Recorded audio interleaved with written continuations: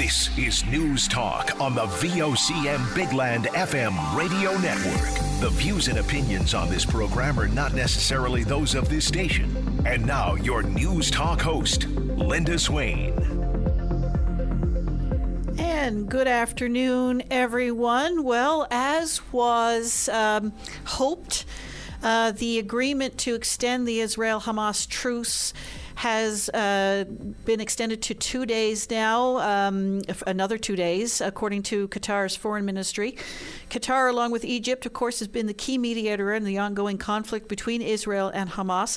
The announcement comes on the final day of a 4-day truce between the warring sides as they were preparing for a fourth exchange of militant-held hostages for Palestinians imprisoned by Israel.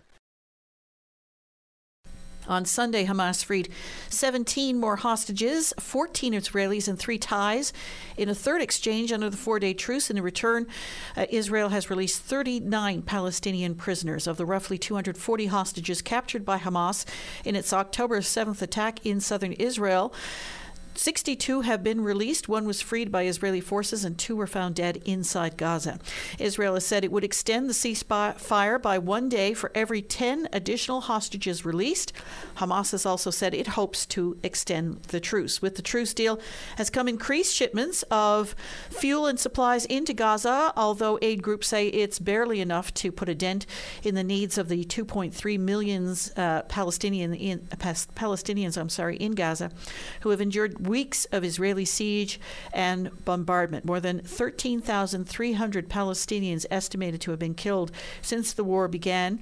Roughly 2/3 of them women and minors, according to the Hamas-controlled health ministry in Gaza, which does not differentiate between civilians and combatants. Israeli Prime Minister Benjamin Netanyahu says he will press ahead with the war after the ceasefire expires. Some 1,200 people have been killed in Israel, mostly during the initial incursion by Hamas on October the 7th. At least 77 soldiers have been killed in Israel's ground offensive. So the truce extended for another 2 days beyond the 4-day truce.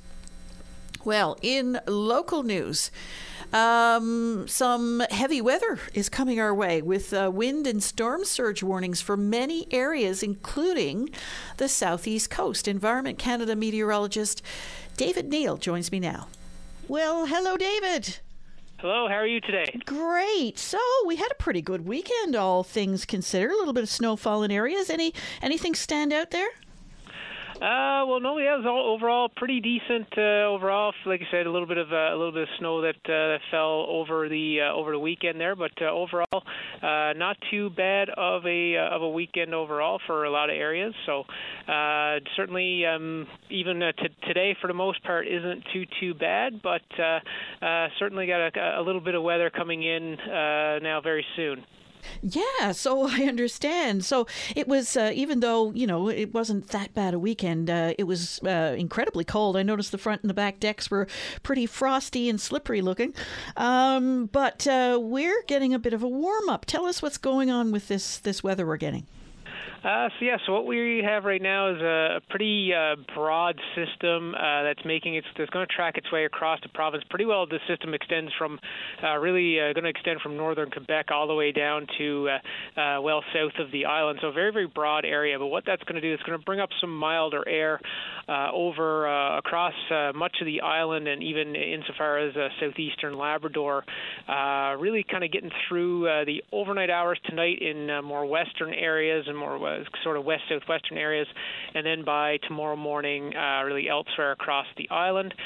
With that, predominantly, we're looking at precipitation that will fall as rain, but right about as we're looking right now, really the big things we're looking at with this system are some quite strong winds, quite strong southeasterly winds that are going to spread pretty well right across the island. So we do have some wind warnings out for several coastal areas, basically the entire west coast of the island, the northern peninsula, as well as a few areas along the east and northeast coasts, and that'll includes the Avalon as well. So what we're expecting there is wind gusts, peak wind gusts in those areas under the warning that could get up to 100 kilometers an hour or a bit stronger. Along the west coast, we expect the strongest winds to come out of the southeast. Of course, Wreckhouse, the southeast, does see those wind enhancements there, but also parts of the west coast. Expecting gusts generally anywhere from 110 to 130 kilometers an hour in the strongest winds. That's really the big ticket there. Now, the other thing we're keeping an eye on is water levels in the southwest. So we do have a storm surge warning in for coastal areas from Port aux Basques to Grey River, really areas that are lower lying along the coast and south to southeast facing coastlines. Near the high tide tomorrow morning, could see some high waves and some high water levels, and there is a risk of localized flooding with that as well. So, a lot of things to consider with this storm for much of the island. So that's the wind and the storm surge concern, but we're getting precipitation as well. What can we expect? Absolutely. So we're going to see rain is going to move in to really southwestern Newfoundland tonight. That's going to eventually spread its way across the island by tomorrow morning, by Tuesday morning. On the northern peninsula and parts of the northwest, you could see some the precipitation kind of start off as snow or rain-snow mix, but certainly by late morning or noon, basically the entire island will be the rain will be spread across the entire island. Right now, in terms of rainfall totals, not really expecting anything, not really expecting to get towards warning, but certainly the southwest coast, basically the same areas I mentioned under the storm surge warning, those areas could see rainfall amounts. Right now forecast generally in the 20 to 40 millimeter range, but you could see a few local areas that could see higher than that. So something else we're keeping an eye on. Elsewhere, as I mentioned, not really looking at too big amounts. Looking on the northern peninsula, basically looking at rainfall totals, kind of generally 10 to 20 millimeters. Maybe some areas you may see a little bit less than that, and then generally across the island, you're looking at amounts that are going to be quite in similar range. So again, a quick shot of rain across the island, but yeah, definitely those southeast winds and in the southwest, a storm surge is something we're going to be keeping a very, very close eye on. Any estimates on how high those water levels are supposed to get on the southwest coast? Well, what we're seeing with our wave heights, we're seeing max wave heights upwards of about 4 to 6 meters. But then also that's one component with it. You get that additional bit of storm surge with, and then obviously the wind waves and the tides as well are quite high right now. So all that together is going to bring those water levels up fairly high. So looking at some pretty high water levels that are going to be coming in there, but yeah, certainly in terms of waves, looking at about 4 to 6 meters or so. Near high tide on Tuesday morning, high tides upwards of around 2 meters or so. So going to see that get kind of close to the point where you could start to see some very localized low-level flooding. So I suppose people on the southwest coast in particular need to be aware of that and prepared. Absolutely. Again, this, obviously the benchmark was Fiona. That was obviously a very, very serious circumstance there. We're not going to see anything to that level with this storm, but it is still something for people living in those areas to something to continue to keep an eye on, especially as we're going through the fall and early winter, where we're going to start to see some pretty intense storms that are going to be usually come up through this time of year. So certainly something to keep watch on and keep looking at their local forecasts. David, Neil, thank you very much. Hey, not a problem. Thanks for having me. So the big story there, the wind primarily, and that storm surge, particularly in the area of the southwest coast. And anytime We hear about these types of storms, especially in the wake of Fiona. Concerns are automatically heightened. So with any luck, we won't see any damage from what's to come, but it's always wise to be prepared. Well, coming up, 3 people were arrested and released pending an ongoing investigation that resulted in the cancellation of the downtown Santa Claus parade yesterday. We'll get a little update on that. This is News Talk on VOCM. Win your Christmas cash with a VOCM Cares for the Community 50/50 draw. Buy your tickets until December 16th at VOCMcares.com. And it was a disappointment for many hoping to attend the downtown Santa Claus parade in St. John's yesterday. An unfolding police operation in the area of Brazil Street caused RNC to notify officials to postpone the event. And although police were called to the area around 6:30 in the morning to reports of gunshots, the warning to shut down the parade didn't come until many people were either already on the parade route or on their way downtown. That's led to questions about whether or not any kind of notification should have gone out a little bit earlier than that. I spoke with Constable James Cadigan earlier today. So tell us now, what happened on Sunday? When did the RNC first start getting the calls, and what were the nature of those calls? Yeah, certainly. So shortly after 6:30 a.m. on Sunday morning, the patrol officers of the RNC responded to multiple reports that there had been gunshots heard in the downtown area, specifically near Brazil Street, and also a report that there was a potentially armed person who had access to property there on Brazil Street. So on arrival, the officers quickly contained that region of the downtown, blockading roads and moving on to containing a specific property on Brazil Street. Once the officers had contained a property on Brazil Street, they began calling upon resources of the RNC. In these containment scenarios, you would have an incident commander, and tactics and rescue units, essentially resources that have the means to contain a property where there's a potentially armed person. So once we respond to an event of this nature, communication with the occupants of a property is imperative. And once that difficulty with communication was occurring, we began to move to evacuate some properties in the area. And, anywhere we determined that there was a concern for public safety. Furthermore, we're communicating with area residents and providing public communication as to what we want the community to do to remain safe. So in an area there contained by Lamarchant Road, Casey Street, and Barters Hill, we maintained containment of a property on Brazil Street. So as the event played out, there were, essentially many risk assessments completed throughout the morning. And certainly we had a unique scenario with the Christmas parade planned for around noon on Sunday. So as we approached that time and continued to attempt communication with the occupants of that property, it was determined that we still did not have enough information to confirm the safety of the overall community there. And, it's the unknowns that are of concern, the unpredictability. Really, timelines are very difficult to predict in this situation. And, so as the process plays out, we're determining, what risks are at play and to have a large volume of individuals, families and children attending the area, of the downtown. And in some cases, it would be within 100 meters or so of the area we had contained related to this firearms event, near the Delta area of the downtown.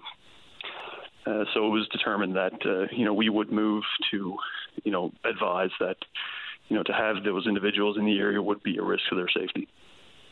So at these types of scenes, typically, how is communication established, and how did you get communication established in this particular scenario?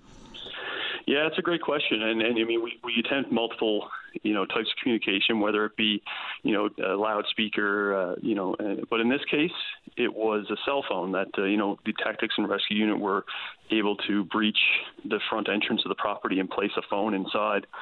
and did so safely. And it was a short time after that occurred that we were successful in obtaining communication with the occupants of the property. And it was through that level of communication that the occupants were directed to come out one at a time and were taken into custody without incident. So 3 people, I understand, taken into custody. Any, charges yet? What's going on there?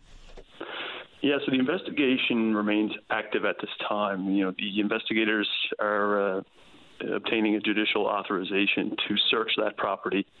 And, so at this time we maintain a presence in the downtown area on Brazel Street. And that will be the case until we've concluded that particular portion of the investigation. So with the parade pending, and I know you touched on this, but at what stage and how do you communicate to the public, the level of concern you have in a particular area? Certainly. So, as I mentioned, this began for us at 6:30 in the morning, and I know the question is why not make a move at that time with the knowledge that a parade would happen that day. And when it comes to the events of this nature, it's the unpredictability.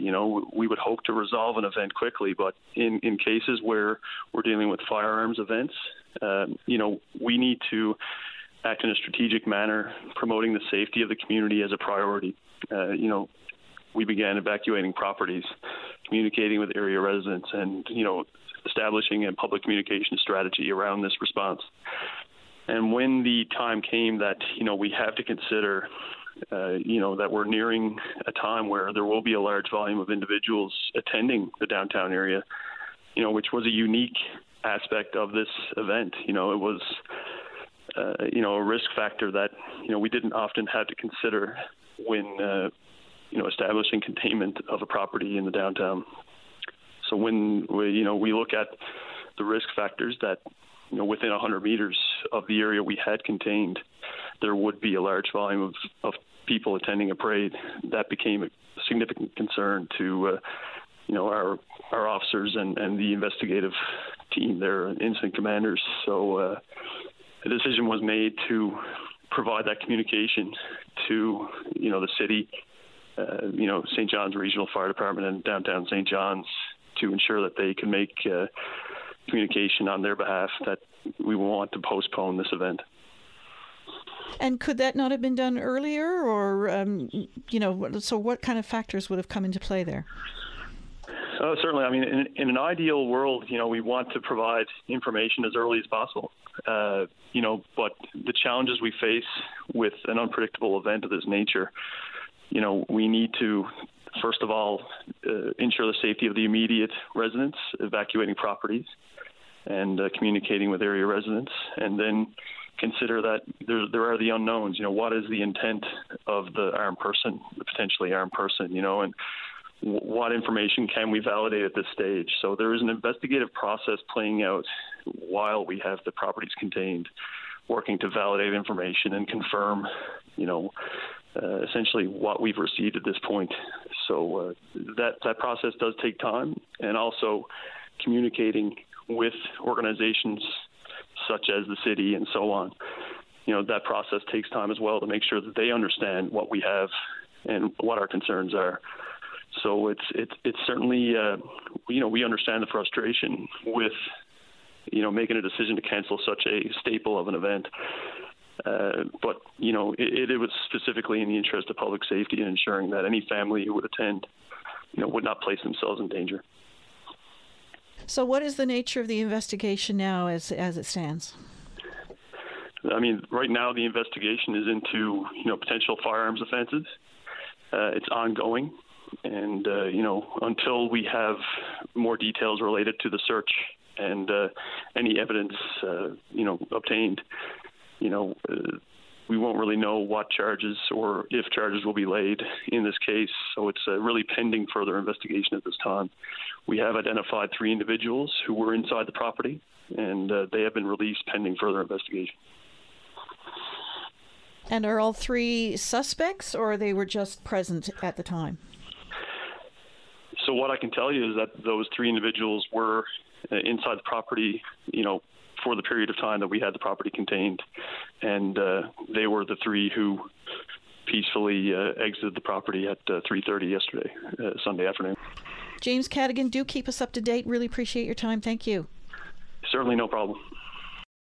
And the investigation continues there, and they are still in the process of trying to determine whether any charges or if charges will be laid in that particular case. The reports came in as multiple shots fired in that area early yesterday morning, and police arrived on the scene around 6:30, and the three people inside the home exited the home peacefully at around 3:30 in the afternoon. The call to postpone the parade came, I don't know the exact time frame, but it was about an hour or so before the parade, which left a lot of people disappointed because there were a lot of people who were either already heading down there or had already secured their place in along the parade route, only to learn that the parade had been canceled. Now, most people would agree it was the right decision to make, but some question why it took so long to come to that determination. And Constable James Cadigan just explained some of the reasoning and the reasons why over the last little while. So, any thoughts on that? You're certainly welcome to give us a call. Well, coming up, the NLC releases its second quarter results, and cannabis sales are way up. This is News Talk on VOCM. Santa Calls returns December 4th to your VOCM. And we are back, and we are going to go to our lines now and speak with Nikki. Hello, Nikki. Hello. Hi, how are you? I'm good. How are you? Good. I just wanted to call in because I've, a lot of going on about the parade and about the RNC's job, but I just wanted to say, I think because we never had that happen before. And it was kind of a big deal. It's scary to everyone. So it's definitely scary to them, too. So I think that they did do the good call to make sure no one was hurt. So, it was a great thing that really happened. And we got to look at it on the bright side, Well, indeed. And, if they had issued a cancellation of the parade and then it was all resolved peacefully well ahead of the parade time, people would have been questioning that. So it's kind of a damned if you do, damned if you don't kind of scenario. You're right. And the kind of thing like us, to me, I live in a general area. So me and my daughter and her friend were walking out the road, and we were everyone was walking back, and they were go home. It was you can't create something imagine if the police had have told them at a certain time when they found out. Imagine how, it was scary for them too, and you just can't create a mess. It would have been so much more chaotic, Well, indeed, it was a tough call, but I think in the end, a lot of people agree that it had to be done. But do you think they should have maybe canceled it sooner, so not as many people were heading to the downtown or in the downtown at the time? Well, I think that we don't give our RNC and our police officers enough credit because, he said, he had to close down the roads. They had to do all this in that general area. And they were literally keeping everyone safe and quiet because if everyone knew, it would have been people would have been banging into each other. You know what I mean? It was scary. Oh, yeah, for certain. And, of course, we still don't know exactly what the nature of that particular operation was all about. The initial call came in as multiple gunshots fired in the area around 6:30 yesterday morning. So you can just imagine the general feeling in that area. Exactly. And we felt like it as I'm sure the police were just, that's their job to go out and serve and protect. But they were just as unaware as we were, So I think sometimes it takes time to, because up in Vancouver, my brother said this to me. He said, Nikita, this happens all the time. But not here in Newfoundland does this happen. You know what I mean? I think this is the first downtown Christmas parade that this happens. Well, hopefully we'll have a parade that goes ahead no problem now next weekend, and we don't have any, because we had perfect weather for it yesterday, which is too bad. You're rain, yeah. No, that's true. Yeah, but, so hopefully now the weather holds for next weekend. Yes, and And that Santa's not too busy because there's lots of other parades on the go. You're right. You said it, and like I said, it's just for the kids. At the end of the day, it's all about the kids. Nikki, I really appreciate your time. Thank you very much. All right, you have a great evening. Thank you for your time. All right. Bye-bye. Okay, thank you. Okay. And Nikki there saying that, there are probably all kinds of reasons why it was canceled at that particular time.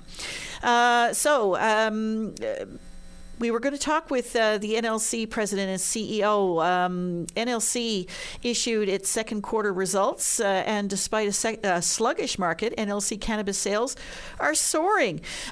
Bruce Keating joins me now.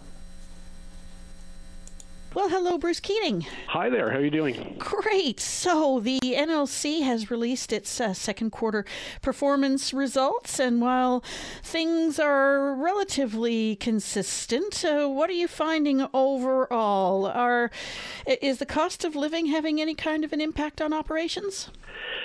Yeah, I think that's one of the things we found during the year, and as we're reporting now our Q2, our second quarter results, for us that covers July, August, and September, so 2 of the summer months plus September as we get into the fall season. But I think the overall economic conditions, we do see that having a little bit of an effect on the marketplace overall, and as you say, the results are pretty consistent with the previous quarter 2 last year. But we think we are seeing that effect of inflation, higher interest rates, and so on. And I think generally just people having less disposable income than what they've had in past years because of those factors. Beer up a bit, I see? Yeah, beer is up a little bit, as is what we would call the ready-to-drink category, and spirits are up slightly as well. For the quarter, overall beverage alcohol sales were at about $83.5 million, and that was about a 1.4% increase over the same period last year. Now, what that does for our kind of the half-year results, it puts us almost exactly where we were this time last year after the first 2 quarters combined. So, like I say, that's a little bit of the softening that we've seen. And when we look at it on a month-by-month basis, what we saw was that April, May, June was slower, and it's kind of strengthened a little bit as we've continued to go through the year, and we're cautiously optimistic that we'll see that continuing as we kind of continue on from here. The real story I see for the second quarter, though, are cannabis sales. Cannabis sales have continued to be strong, and I think that in one part is because it's still a relatively new and growing area. So from our point of view, like I say, the important thing there is from a policy perspective, we're now estimating that we've captured 72% of the illegal market. So from that point of view, that's been a real success story. And I think when we see the kind of growth numbers that we see there, we're estimating total retail cannabis sales this past quarter being up 30% over last year. So that's a significant increase. One factor for that is that vape has been legalized in the past year. So that's been a factor that's pushed those numbers up, whereas in the prior year numbers we didn't have those. But secondly, I think it speaks well to the fact that the legal products that we're putting out there are the products that people want to buy, and therefore they're making that move from the illicit market over into the legal market. And how are things going on the enforcement side of things? On the enforcement side, things have gone very, very well. And I think in particular on the cannabis side, what our regulatory team has found is as we kind of get into the 70% of legalization, we're seeing much less incidents and we're seeing much less in the way of intelligence in that concerning illicit operations. And we kind of feel that we're getting to that point where it's having a real impact on illicit operators and on the illicit market. And in effect, like I say, we're starting to see a real signs now that the illegal operators are kind of getting out of that market, just given what's happened over what is now 5 years of legalization for cannabis. Any other notable results in this last quarter? Well, I think also on the cannabis, in the past quarter, we opened 4 new retailers in the province, and we're continuing to do that to make sure people have access to safe and legal product. So we did open up new locations in Bayvert, Glovertown, Portugal Cove, St. Phillips, and in Springdale, and that's actually 7 new locations that we have so far this year. That process will continue.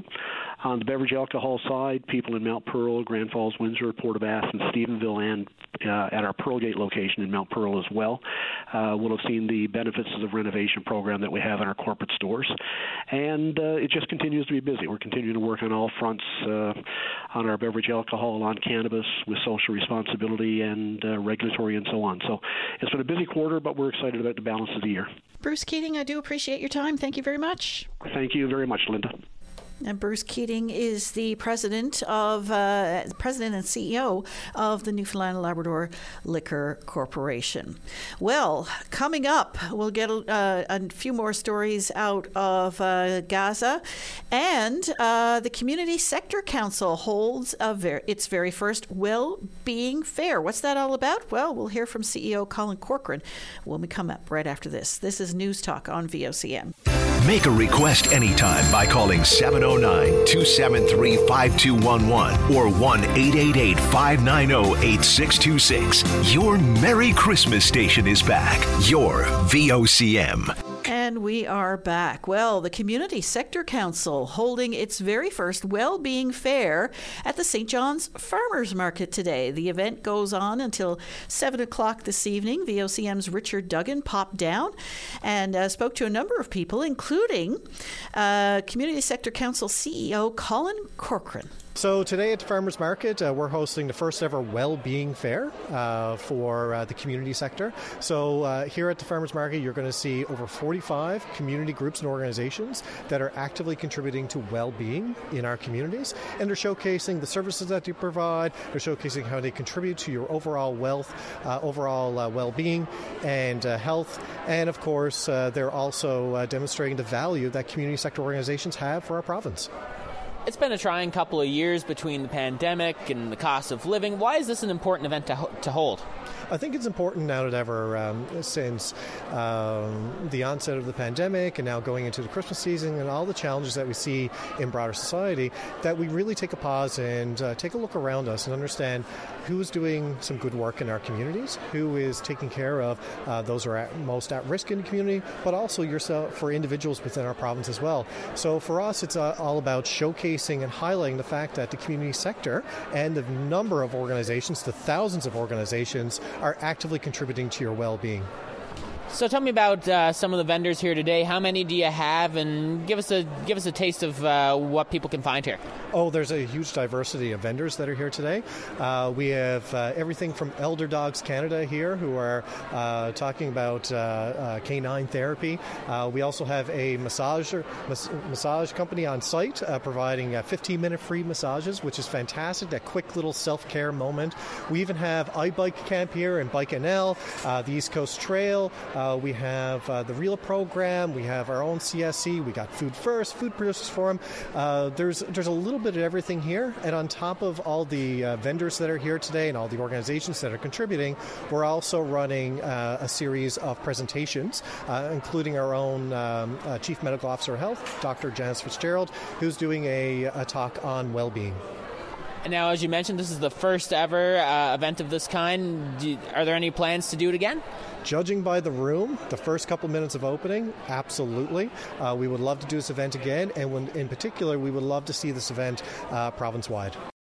So a good turnout at the St. John's Farmers Market today for the Community Sector Council's first Well-Being Fair, and they had all kinds of neat what would you call them? Vendors. All about self-care and, taking that moment to, I guess, focus. Yeah, and it's so important to do it this time because that's the part that's so neglected by so many. I feel that we all get caught up in the hustle and bustle, and it's almost the antithesis of what the season is about, how we act. But we need these types of events to say, yes, we do have to step back and take care of ourselves so we can enjoy the holidays and take care of our loved ones too. Don't be talking. What happened? On a Friday, I was like, Yes. yay, weekend, And like I was driving into work this morning and I was like, I need a break from the weekend. It was flat out. We So were true. flat out. Yeah, Flat out. You're going to be Never on bust right up until had Christmas. a moment to breathe, we'll say. But the onus is on all of us to take that moment to breathe and to take that moment and go to things like that, which we didn't. So both of us, we deserve a slap on the wrist for not going. Okay. Well, I'm just thinking that's causing me even more stress I know, now, Claudia. Thank you. That was the opposite of what I intended. But you're right. You are so right. Even me. Now I feel the saying pressure that. to take care of myself. Oh, we need to restart this. I'm joking, of course, but it's important for us all to remember those things. And a lot of people roll their eyes and say, "Yeah, right. When I'm supposed to find the time to do that." But that's the problem, isn't it? We have to try and carve out that time. It is, and I find that too. Sometimes we use rest as a reward, but rest is a necessity. Absolutely. So it's something that we need to carve into our daily routine or weekly routine as part of our health. Yep. How often? I'll rest now when I get this done, that done, and that done. Yeah, I didn't even sleep in the weekend, which is I do try to sleep in a little bit, but not a lot. I don't traditionally sleep in very late. I might give myself an extra half hour, an hour. Right. But this weekend I was hit the ground running, boom, boom, gone. And now you're back at work, and so I'm feeling like I need a break. But I'm sure this is a familiar refrain to an awful lot of listeners. I would suspect it is, but it's nice to, have those conversations that we just heard as a little gentle nudge in the right direction for next year. There you go. And just so you know, Richard Duggan did interview Dr. Janice Fitzgerald, who spoke not on COVID, not on flu, not on respiratory illnesses or anything like that. She spoke about taking care of yourself, just in a general wellness kind of way. So you're going to want to hear that conversation. We'll have that on our morning show tomorrow. So look forward to that. Well, we talk about some of the hustle and bustle going on here. It's nothing like what we're seeing unfold before our eyes in Gaza or Israel. And there are a lot of stories coming out now that hostages on the Israeli hostages, I should say, are being released on the Gaza side, and Palestinian prisoners are being released on the Israeli side. Lots of stories coming out now, and one of them includes a 25-year-old Israeli-Russian hostage who was released from Gaza on Sunday night, who told his family members he was able to flee from his captors and hide within Gaza for a few days before being recaptured. Can you just imagine? His aunt told Israeli public radio that he said he was taken by terrorists, and they brought him into a building, but the building was destroyed by Israeli bombing, and he was able to flee. Yelena Majid, the aunt of Ronnie Krivoy, said in an interview on Monday. He was trying to get to the border, but she says, I think because he didn't have the resources to know where he was and which direction in which to flee, he had some trouble. She added that he told her in a phone conversation that he was able to hide himself for 4 days before Gaza residents discovered him and returned him to Hamas captivity. One thing that gave us hope from the start, she said, is that he's a boy who's always smiling and he can figure things out in any situation. Just imagine. That's one of the stories that have come out of all of this. And while this ceasefire is underway, a lot of people hoping, praying that the ceasefire holds beyond the extra 2 days that they both sides have agreed to. But Benjamin Netanyahu has indicated that fighting will return once the hostage agreement or ceasefire ends. But in the meantime, experts from the United Nations have called for full and independent investigations into any crimes committed by Israel and Hamas in their ongoing conflict. The UN experts, Morris Tidball-Bintz, Special Rapporteur on Extrajudicial Summary and Arbitrary Executions, and Alice Jill Edwards, a Special Rapporteur on Torture and Other Cruel, Inhuman, or Degrading Treatment or Punishment, said in a joint statement in Geneva on Monday that independent investigators must be given the necessary resources, support, and access required to conduct prompt, thorough, and impartial investigations into crimes allegedly committed by all parties to the conflict. They urged all parties involved to protect civilians, comply with their obligations under international law, and cooperate fully with investigations. Nothing in this particular story indicating what the response from either Israel or Hamas might be to that particular plea. So it'll be very interesting to watch in the coming days what comes out of this particular issue. Well, back to local news now. Social work students and their professor were joined by members of the NDP in a rally outside City Hall today asking for access to toilets for resident protesters of what's being called the Tent City for Change. We'll hear from the NDP's Jim Dinn and federal NDP President Mary Shortall.